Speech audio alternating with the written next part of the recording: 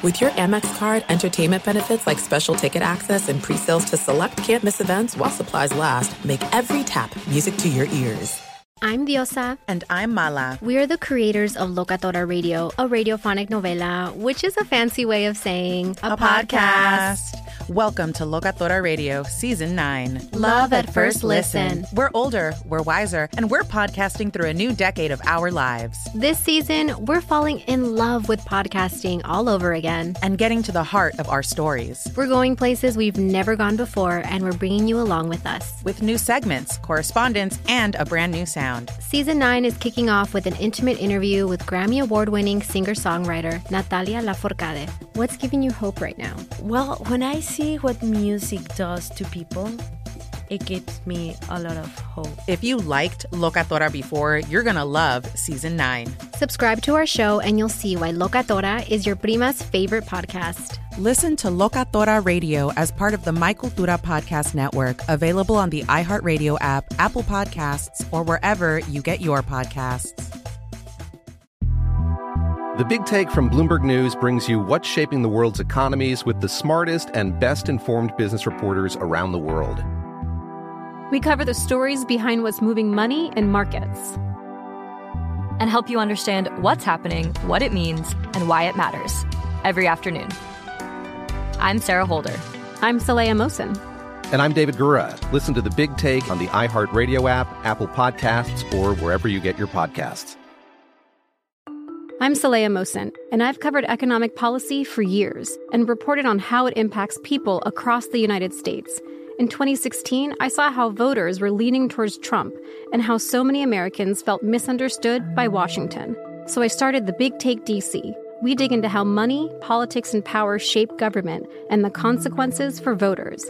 With new episodes every Thursday, you can listen to The Big Take DC on the iHeartRadio app, Apple Podcasts, or wherever you get your podcasts. MTV's official Challenge podcast is back for another season. And so are we. I'm Tori Deal. And I'm Anissa Ferreira. The wait is over, guys. All Stars 4 is finally here. And this season takes it to a whole new level. Old school legends, modern power players, and ex-lovers are all competing in Cape Town, South Africa for the prize of $300,000. And we're going to be right here along with you fans, covering every episode on the podcast. Listen to MTV's official Challenge podcast on the iHeartRadio app, Apple Podcasts, or wherever you get your podcasts. This is the best of the Doug Gottlieb Show on Fox Sports Radio. Boom! What up, America? Doug Gottlieb Show, Fox Sports Radio. Well, coming to you from sunny, breezy, waiting for LeBron James, California. Welcome in. We have what I think is an incredible Friday show for you. There's a lot of people in my industry who are like, dude, take Fridays off. It's summer. Take Fridays off. The series is over. Take Fridays off. Many of you who are also my friends text me like, dude, don't take Friday off. I'm headed to the lake. I'm headed to Oregon. I'm headed to New Hampshire. I'm headed out to the beach. I'm headed to here. Like, don't worry. We got you covered. What I think Cindy Katz, who books this show, along with Ryan Music, who produces this show, they have concocted a great formula to which we're gonna have your Friday, to which just keep it here, keep you updated on all these stories of the day. Sam Amick from USA Today, their NBA insider, is going to join us in 20 minutes. Brad Stevens, head coach of the Celtics, going to join us in an hour. Jim Jackson's going to join us, of course, NBA analyst for Fox Sports Radio. He's also a Fox Sports Radio host. He's going to join us. So we'll get you ready for hoops tonight in Cleveland. Could be the last basketball game until next, October or so? Yeah. Oh. We got some football stuff for you as well. Rumors of another story with the Patriots that have not come to fruition, at least to this point. I want to start with the terrible news that so many of us woke up to, which is Anthony Bourdain, who is a renowned chef, author, and host of several different travel TV shows, killed himself at the age of 61 years old. Now, if you know anything about Anthony Bourdain, like, here's a dude who, if you look at his face, you're like, well, there's a guy who's lived. Right? 61 years old. He would drink, he would smoke, he would start up a conversation with anybody. He would try any food. and give it to you his honest opinion. But you looked at his face like, and then you read he had a heroin problem, bouts with depression. Like, look,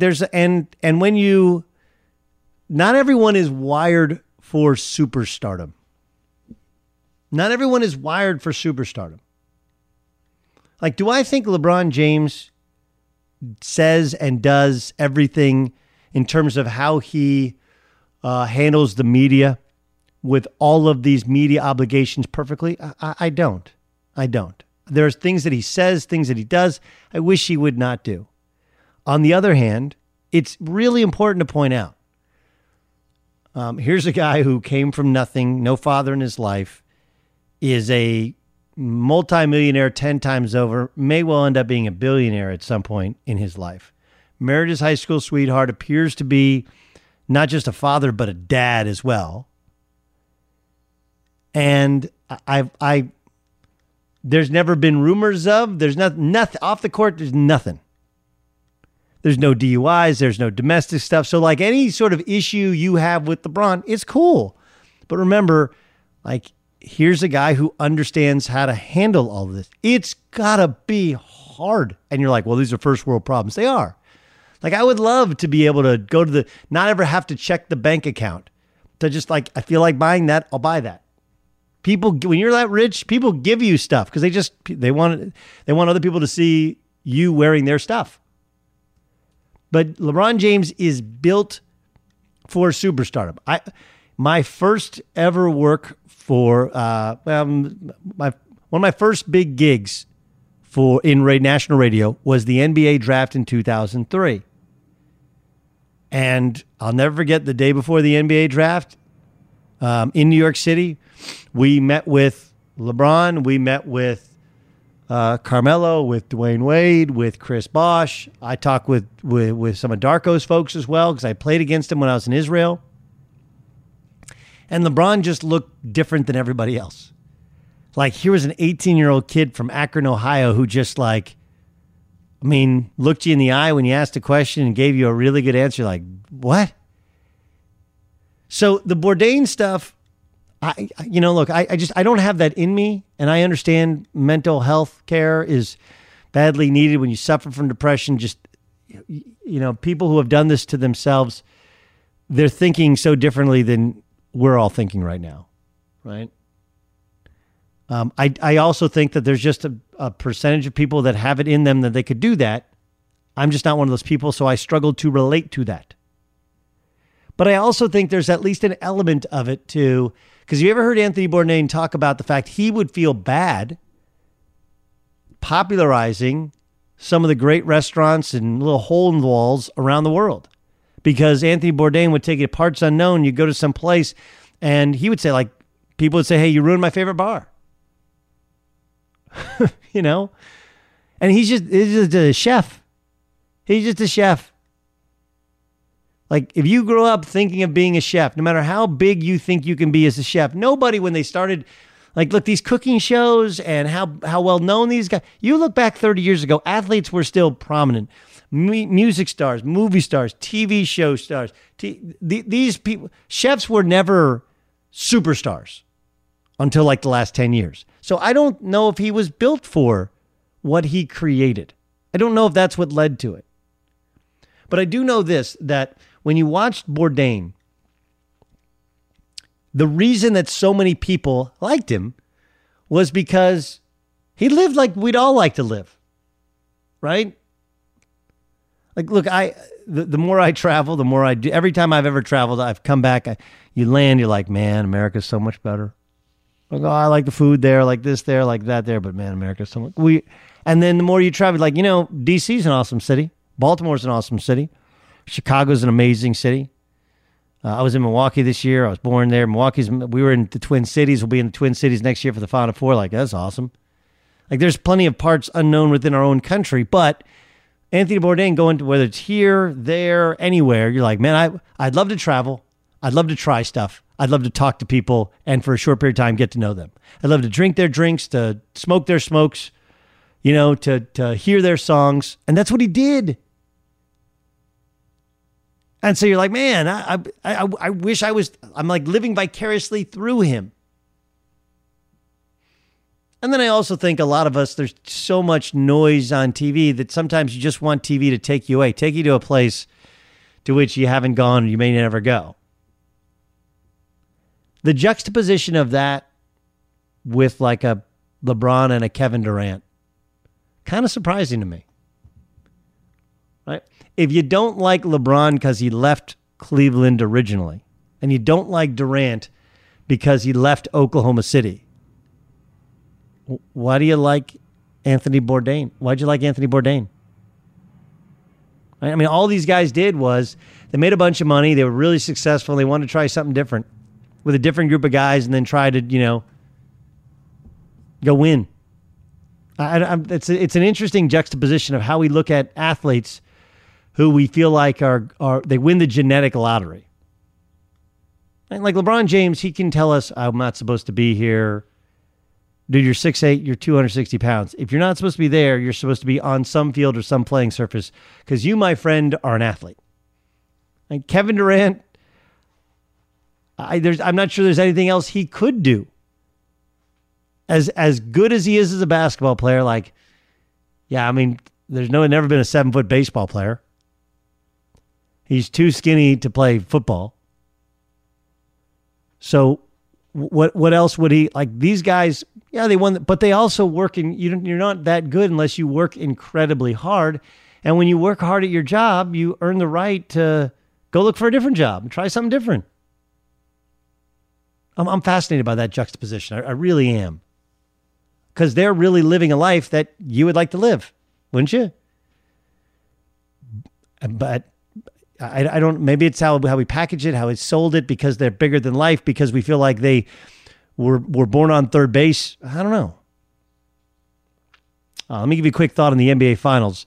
It's Doug Gottlieb Show, Fox Sports Radio. The road ahead is bound to take some unexpected turns. Farmers Insurance can help you understand your coverage options with our practical knowledge gained from more than 90 years of experience. We know a thing or two because we've seen a thing or two. Find an agent at farmers.com. We are farmers. Bum, ba-dum, bum, bum, bum, bum. Finals feel over. They feel over. I was listening to LeBron talk. There's been leaks about teams that he's going to talk to. A lot of talk about the offseason already. This feels like my kids are still in school, one for one more week, two for one more week, and one more for like 2 more weeks. But you know how sometimes like you do your finals and it's just like we're just checking boxes to get to 180 days. Ramos, you said your kids are already out of school? They've already started summer? Yes. Their last day was Friday. Oh, I'm sorry, Tuesday of this week. This past week, Tuesday. Yeah, they're out. Huh.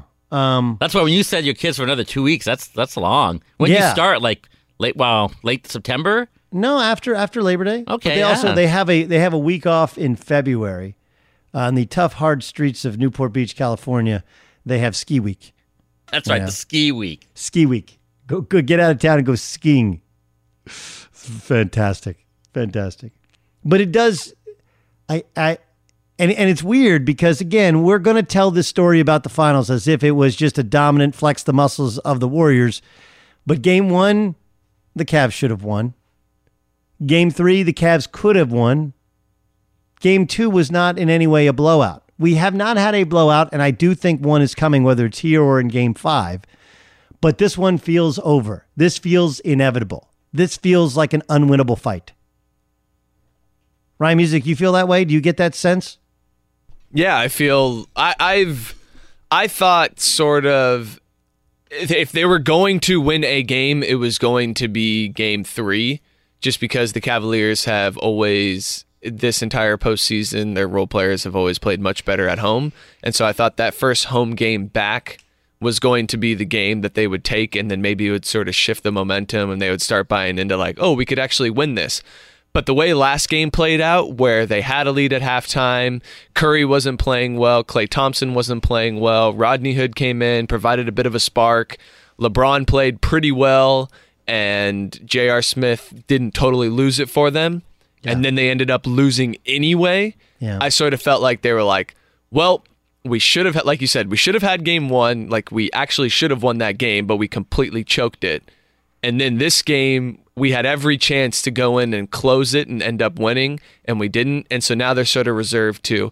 We're probably not going to get another stinker like that out of Clay and Curry, so we're probably screwed now. Yeah, I wonder if they do the 4 more years chant or 1 more year or MVP for LeBron James. Going to be interesting. Be sure to catch live editions of the Doug Gottlieb Show weekdays at 3 p.m. Eastern, noon Pacific, on Fox Sports Radio and the iHeartRadio app. I was thinking about the Warriors, and I was thinking about Kevin Durant. And there's this sense from fans, and I think some from players, which is, and I've heard, Stephen A. Smith, it's the weakest thing ever because he had to go to the Warriors to win a championship. All right, well, LeBron had to go to Miami to win a championship. Like, no. They were up 3 games, won. Like, okay, the Cavs went to the finals in 2007. In 2008, they were beaten by the Celtics, and then he left after losing in the conference finals and joined the Miami Heat, got Dwayne Wade, got Chris Bosh, and 2 years later, he won a championship, right? There's some similarities there. But whatever. If you think it's weak, if you think it's soft, if you think it's avoiding... if you think it's avoiding something a little bit tougher and staying in Oklahoma City, you're not wrong. How I looked at it at the time, how I look at it now is the exact same way. I think I understood that Russ is hard to play with, right? Russ is one of those guys that, everybody has a guy in their group that you love. You love him. Man, I love him. But every time we go out and drink, do you have to start a fight? Or do you have to start an argument? Don't tell me you don't have a friend like that. Music, I know you have one. Ramos is that guy, by the way. No, but I mean, the guy who, if you go out with 4 or 5 dudes, there's one dude who either has to argue about something, right? If you go out with, sometimes you go out with dudes that are black. There's always one black dude who's a friend of yours who turns everything into, that's racial. That's racial. Don't be a racist. That's racial. There's white dudes that are like that. Woke white dudes. Like, Sometimes there's a guy who, I feel like this is more white dudes than, there's always like a white guy as a former football player. He's like tatted up. He like wants to do UFC and he has a couple pops and he's the guy who bumps into people at the bar seemingly intentionally. What, dude? What? What are you looking at? What? That's kind of Russell Westbrook from a basketball stance, right? Like, I still love my guy who always wants to fight, but it just wears you out. And then, they had Andre Robertson who can't shoot, and they have Steven Adams who's great and he's big, but you can't play small ball. There's always guys in the lane. It's Oklahoma City, which is cool, but you just try to try something new. And man, the Warriors look like they're having fun. Having fun, and they're winning. Eagles tell you this is the way. You can win and have fun. So I understood it at the time. He gave them 9 years. Couldn't win a championship. He was bad in Game 6 when they needed him. And Clay was incredible in Game 6. And yeah, he joined them. And they changed their team for him. But yeah, so yes, the Warriors rescued him. They did. They rescued him from Oklahoma City where he remember, they got Victor Oladipo via a trade. They would have had Oladipo and Russ and KD. That would have been a really, really, really good team. Really good team. Potentially a championship caliber team. But alas, he went to Golden State. They rescued him. Fox Sports Radio has the best sports talk lineup in the nation. Catch all of our shows at foxsportsradio.com and within the iHeartRadio app. Brad Stevens joins us on the Doug Gottlieb Show. What's this been like for you to receive such acclaim? You did such a good job deflecting it during the playoffs, but I mean, internally, what's it like when people make so many comments about your specific coaching style and coaching skill during the playoffs? Well, I said this before, Doug. It's uncomfortable for me. I think we all get into coaching because we love the coaching aspect of it and being around the game and everything else. And, but when, the major moment, I guess, for a lot of us at Butler when we went to the Final Fours was when it became, we became a lot more discussed, I guess, and a lot less anonymous. Those times coaching when you're anonymous are a lot more fun. But I do think that, it's uncomfortable. The guys deserve all the credit and should get all the credit. And as I've said before, we have a role to play, and my role includes, making substitutions and trying to come up with a system on offense and defense. But, those guys are out there doing it. I can't announce stuff or anything else. Brad Stevens, our guest on the Doug Gottlieb Show. Ryan, if you would, can we work with Coach Stevens and try and get him to where he's in a really, really good sell spot? Give me a sign of when he's in a little bit better area there. He's cutting out at the end. It is the Doug Gottlieb Show on Fox Sports Radio. Brad, we've talked before about what was possible, what was likely with this team. I mean, you had essentially an entirely new team, right? Like you had a couple of pieces that had been there before. Obviously, Marcus had been there since he was drafted.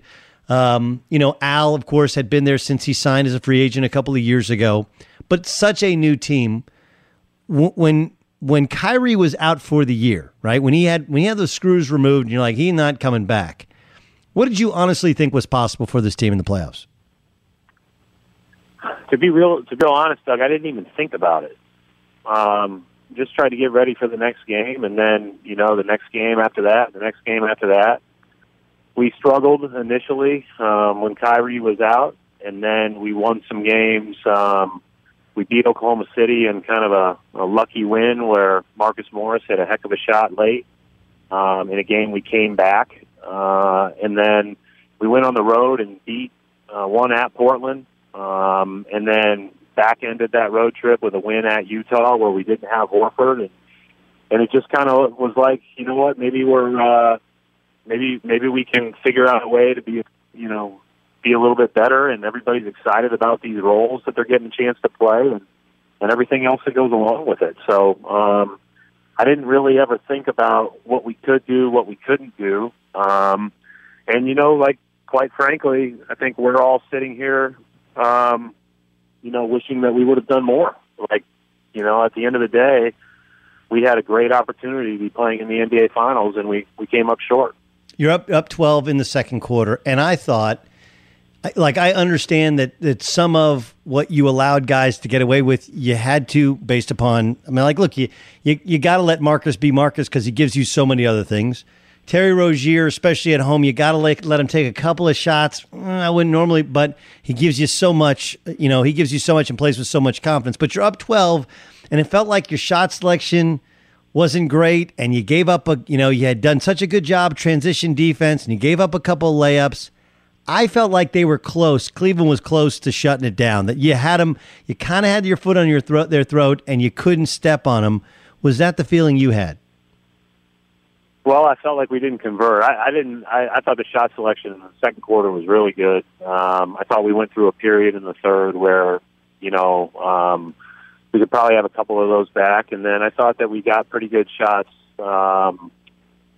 late, or really throughout the whole fourth until maybe the last minute and a half or so, when they took a 5 and ultimately a 7-point lead. But, at that time, you're, one of our great strengths as a team was we've got such competitive guys that sometimes that's part of it, But I felt good about it. And we rode those guys making those shots the whole way there. And I believe in them greatly that if we're lucky enough to be in that position again, then we'll make them the next time. But when you lose Game 7 to go to the NBA Finals, you comb through everything and you try to figure out everything that you could have done different.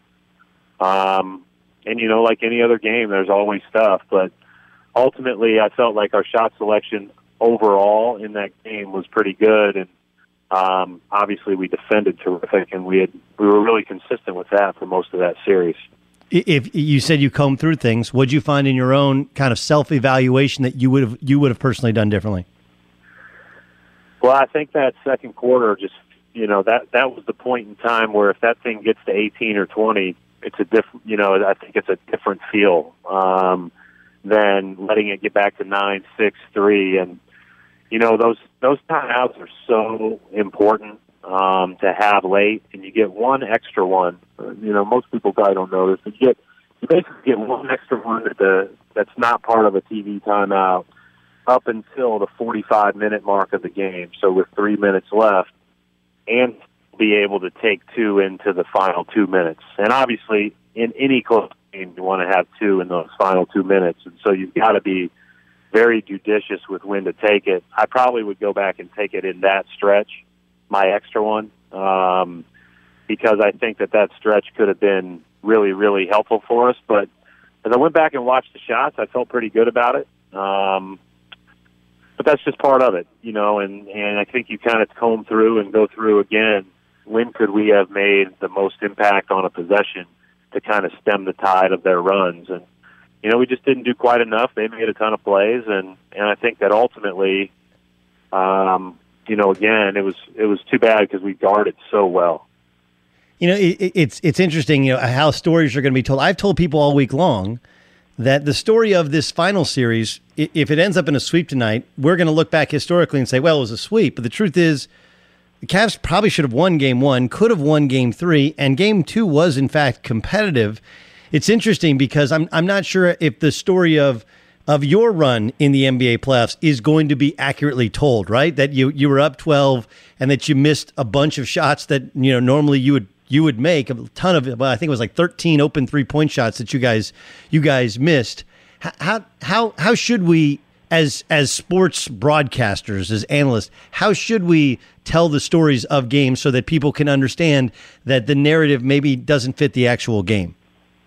It's a great question. That's why you're way more qualified to do that than I am. I'm not into the storytelling. I'm just into trying to figure out how to coach the next day as well as we can. I mean, and I think I think it's important as players and coaches not to get caught up in that. I think you try to do your job as well as you can as a coach. You try to play as well as you can as a player. You put everything out there. You lay everything on the line. Our guys did that.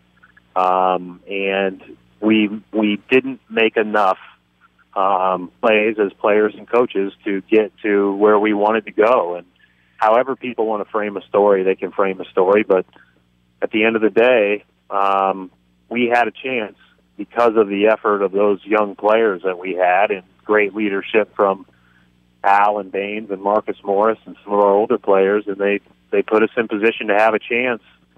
And that's what stings the most, I think, when you're not able to get over the hump. I got about a minute left. Last year, right before the Kyrie deal, you told me you were pretty confident that that was the team that was going to play this season. And of course, there's a huge deal done. Did you know at the time, or was it a surprise even to you? No, not even. When I told you that, I meant that. I mean, that was something that seemed really far-fetched and not. I didn't think at that time that would ever materialize, and I certainly didn't think all of the pieces that were in the trade were going to be in the trade. It's just a it's a great reminder to me as a coach how quickly things can change. And we were really lucky with only 4 guys back from last year's team, to have the group that we did, because I thought they really came together quickly, and again gave us a chance to be good. But no. I thought we were done making big moves, 14,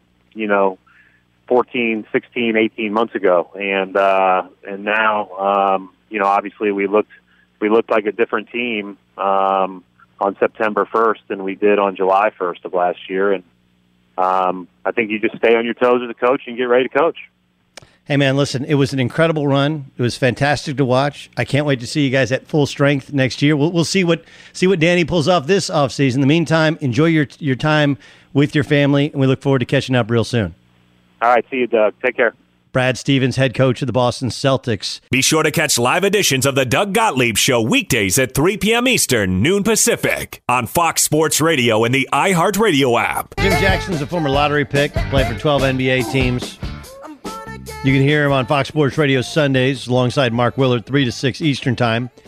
He may be talking during the NBA Finals, or he may be wrapping up an NBA season, getting us ready for the NBA free agency season. He joins us now on the Doug Gottlieb Show. Jim, I don't know. I feel like it's over. I mean, I think so? I don't know. I mean, like, look, yeah. I've seen this before, and I have seen the Warriors let down, but Klay hasn't had a breakout game. Steph's been up and down, and I tend to think you play the numbers, and I do think that Cleveland on some level is tired.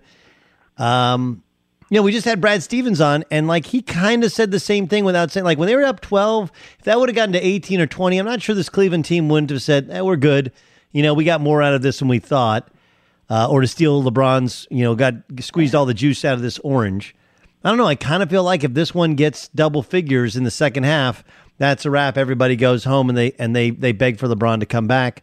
Do you think it's over? I do. After Game 3, even when Cleveland jumped out, Doug, to that big lead, I mean, the issue with Cleveland, the entire playoffs has been their lack of being able to sustain a double-digit lead. I don't care if it was Toronto, Indiana, Boston. They just couldn't do it because they don't have the firepower to do it.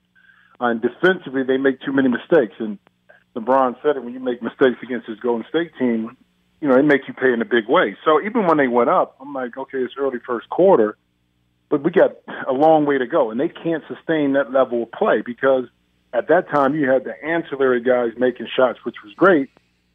But you knew that at some point Golden State was going to cut the lead, which they did. They were down 6 at halftime. So all of that led me to believe that it was going to be a tough road, of course.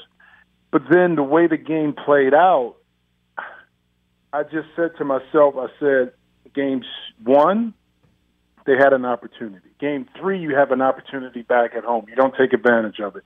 You give everything you got. But yet instead you come up short. And these are double-digit wins, basically. I know it was only 8 in the last game, but really it felt more than just 8 points. What else can you do to manipulate the lineup, the changes, the game plan to actually win a game? And I got a feeling, Doug, this thing could get out of hand, and it could be a blowout, or it could be a really close game. Yeah, I'm with you. Like I hate calling it. I hate saying but I've been really close on how I thought Game 1 was a chance for a steal, and LeBron was magnificent. I thought Game 2 would be they keep at arm's distance, which they did, but I did think that Golden State would win Game 3. Give me your sense, Kevin Durant. What he was so good early in the playoffs, even early against Houston. People forget first couple games he was steady, and then he went through something to where he didn't know when to do what. His defense wasn't great. He seems to have gotten together the past 2 games. What have you noticed? I think an ease. I think he's not letting his emotions get out of the way. Kevin Durant can be, when I say emotional, not overly emotional, but sensitive to the fact that he lets the outside influences affect how he plays. And a lot of guys can't do it. I mean, you know what I mean? And it's just, I think he's allowing the system to work for him, which it should have been anyway, because with the guys he's playing with, he's going to be able to get anything he wants. I mean, you understand what I'm saying? It's unbelievable what he can do, especially in the mid-range. And as a player that talented, you don't have to force anything. You talked about a Game 2 got overshadowed by Steph, in the 9 3-pointers, but he was more efficient, 10 for 14. He had 26 points. Think about the number of assists. In this series, he's averaging about 6.5 assists, 10 rebounds. People don't talk about that, with 31 points a game. So, and a lot of that, how hard does he really have to work?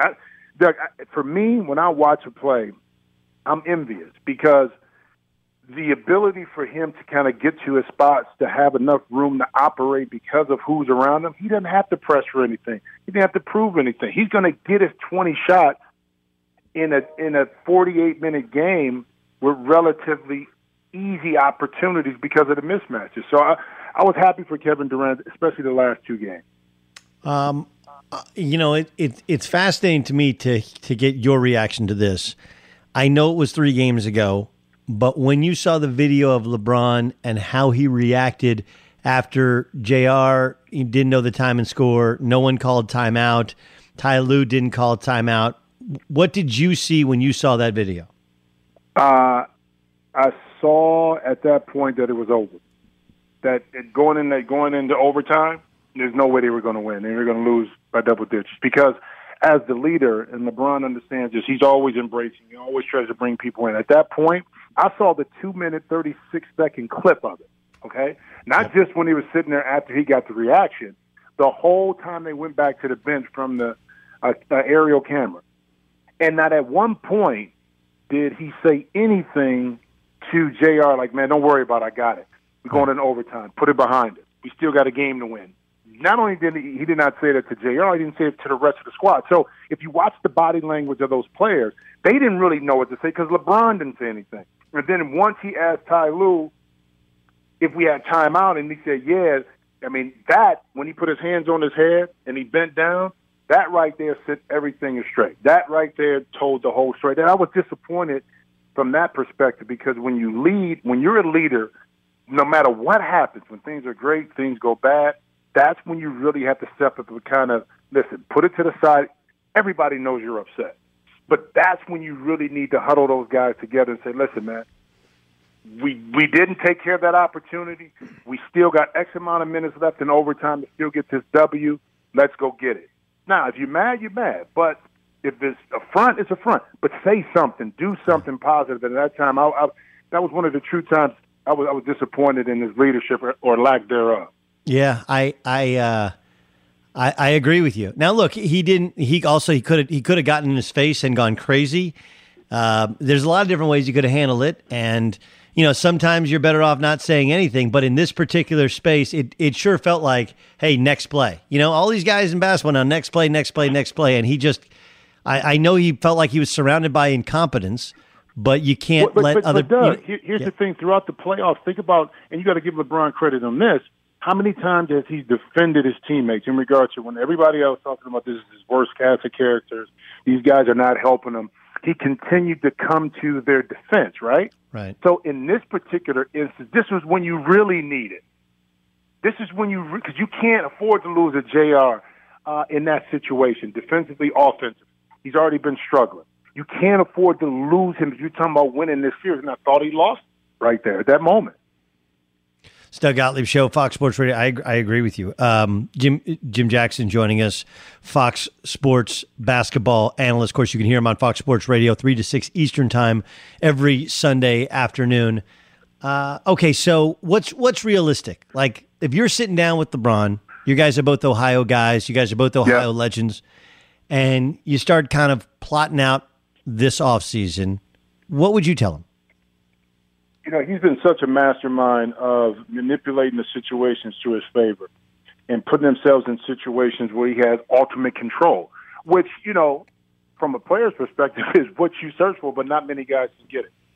The thing I say is you get older in your career, you want to work smarter, not harder.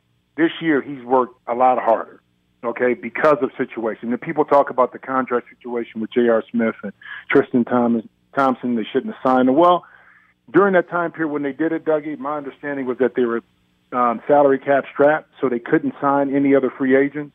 Those two guys had their bird right, so they, that was the move they had to make at the time. But I would talk to him about where do you want to go that now the game is not as mentally draining? Where is the place that you see that where you can perform at a high level without carrying that mental drain? I can see it on his face. Physically, he's going to be fine, Doug. But mentally, that draining aspect has an effect on you. To me, from a basketball perspective, San Antonio makes the most sense just because of the organization. With LaMarcus, I'm sure they'll take care of Kawhi. From purely a basketball perspective. From a lifestyle, you got L.A. I don't really like the Houston thing. There are talks maybe that Chris Paul and LeBron can get to Houston. But I would first talk about where can you be happy. Because when LeBron is happy, he plays at another level. When it's kind of, think about it, Doug, when you had to play when it was kind of forced on you, you really didn't feel like it, you had this mental block, you didn't play your best basketball. Yeah, the San Antonio thing I don't love because, one of his things is he likes to bring his guys with him.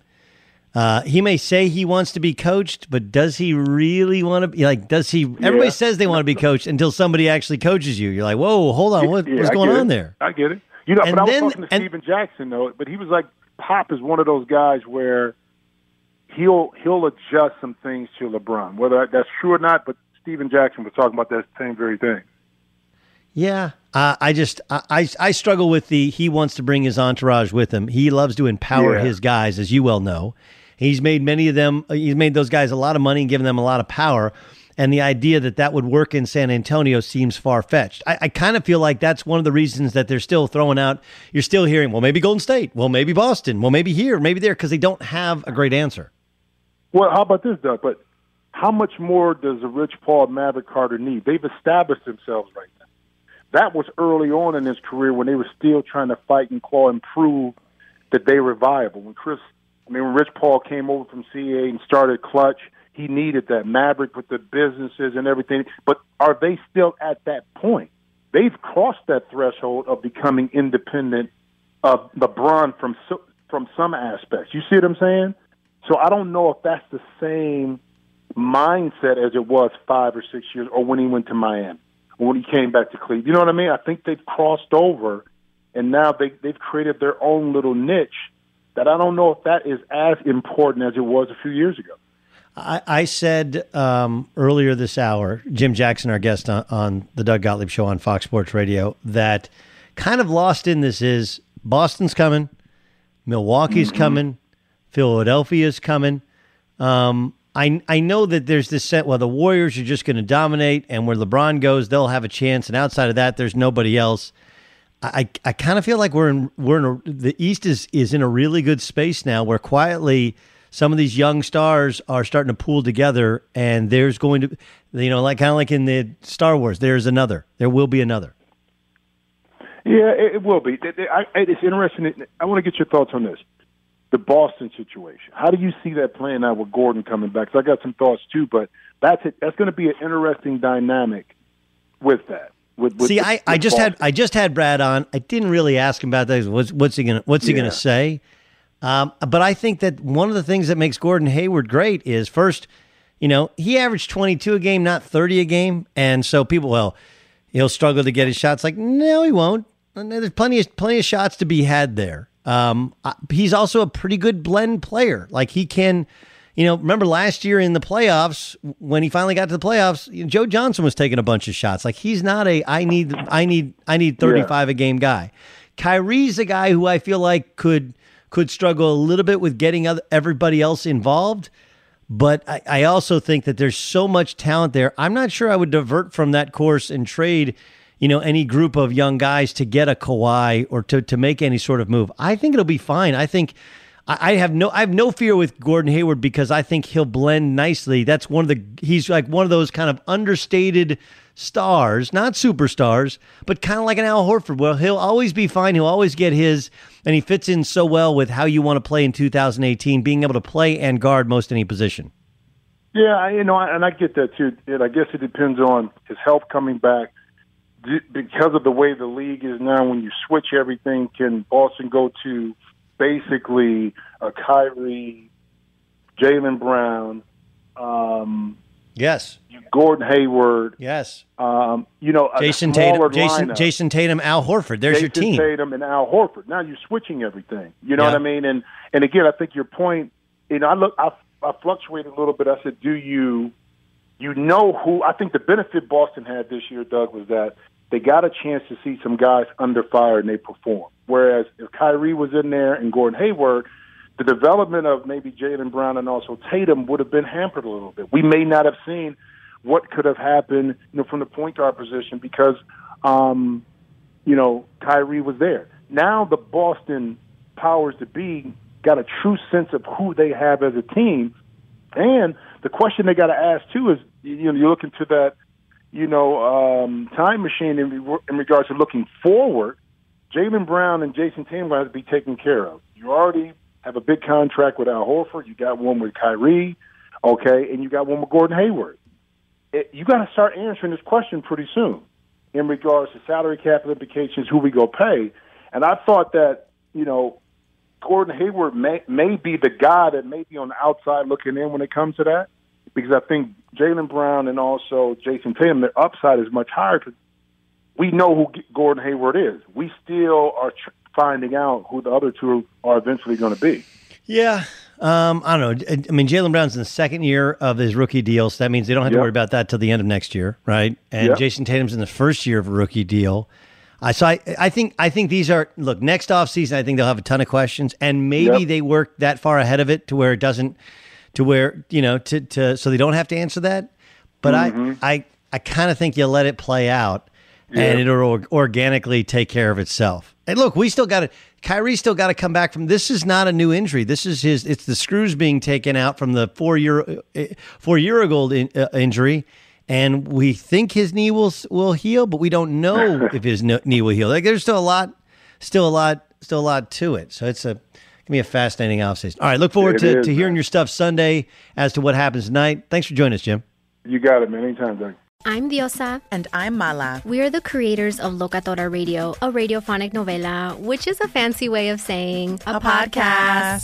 Welcome to Locatora Radio, Season 9. Love at first listen. We're older, we're wiser, and we're podcasting through a new decade of our lives. This season, we're falling in love with podcasting all over again. And getting to the heart of our stories. We're going places we've never gone before, and we're bringing you along with us. With new segments, correspondence, and a brand new sound. Season 9 is kicking off with an intimate interview with Grammy Award-winning singer-songwriter Natalia Lafourcade. What's giving you hope right now? Well, when I see what music does to people, it gives me a lot of hope. If you liked Locatora before, you're going to love Season 9. Subscribe to our show and you'll see why Locatora is your prima's favorite podcast. Listen to Locatora Radio as part of the My Cultura Podcast Network, available on the iHeartRadio app, Apple Podcasts, or wherever you get your podcasts. I'm Saleha Mohsen, and I've covered economic policy for years and reported on how it impacts people across the United States. In 2016, I saw how voters were leaning towards Trump and how so many Americans felt misunderstood by Washington. So I started The Big Take DC. We dig into how money, politics, and power shape government and the consequences for voters. With new episodes every Thursday, you can listen to The Big Take DC on the iHeartRadio app, Apple Podcasts, or wherever you get your podcasts. The Big Take from Bloomberg News brings you what's shaping the world's economies with the smartest and best-informed business reporters around the world. We cover the stories behind what's moving money and markets. And help you understand what's happening, what it means, and why it matters. Every afternoon. I'm Sarah Holder. I'm Saleha Mohsen. And I'm David Gura. Listen to The Big Take on the iHeartRadio app, Apple Podcasts, or wherever you get your podcasts. MTV's official Challenge podcast is back for another season. And so are we. I'm Tori Deal. And I'm Anissa Ferreira. The wait is over, guys. All Stars 4 is finally here. And this season takes it to a whole new level. Old school legends, modern power players, and ex-lovers are all competing in Cape Town, South Africa for the prize of $300,000. And we're going to be right here along with you fans, covering every episode on the podcast. Listen to MTV's official Challenge podcast on the iHeartRadio app, Apple Podcasts, or wherever you get your podcasts. The Nikki Glaser Podcast. Her roast of Tom Brady stole the show. Now she's talking about it on the latest episode of the Nikki Glaser Podcast. I said, tell Tom Brady that I'm the Tom Brady of roasting. Lots of people roasted the GOAT, but only Nikki is still being talked about. Every time I refresh my DMs, it's 14 blue check marks of people I didn't even know who knew me are writing like paragraphs to me. Hear that in all episodes of the Nikki Glaser Podcast on America's #1 podcast network, iHeart. Open your free iHeart app and search the Nikki Glaser Podcast to start listening.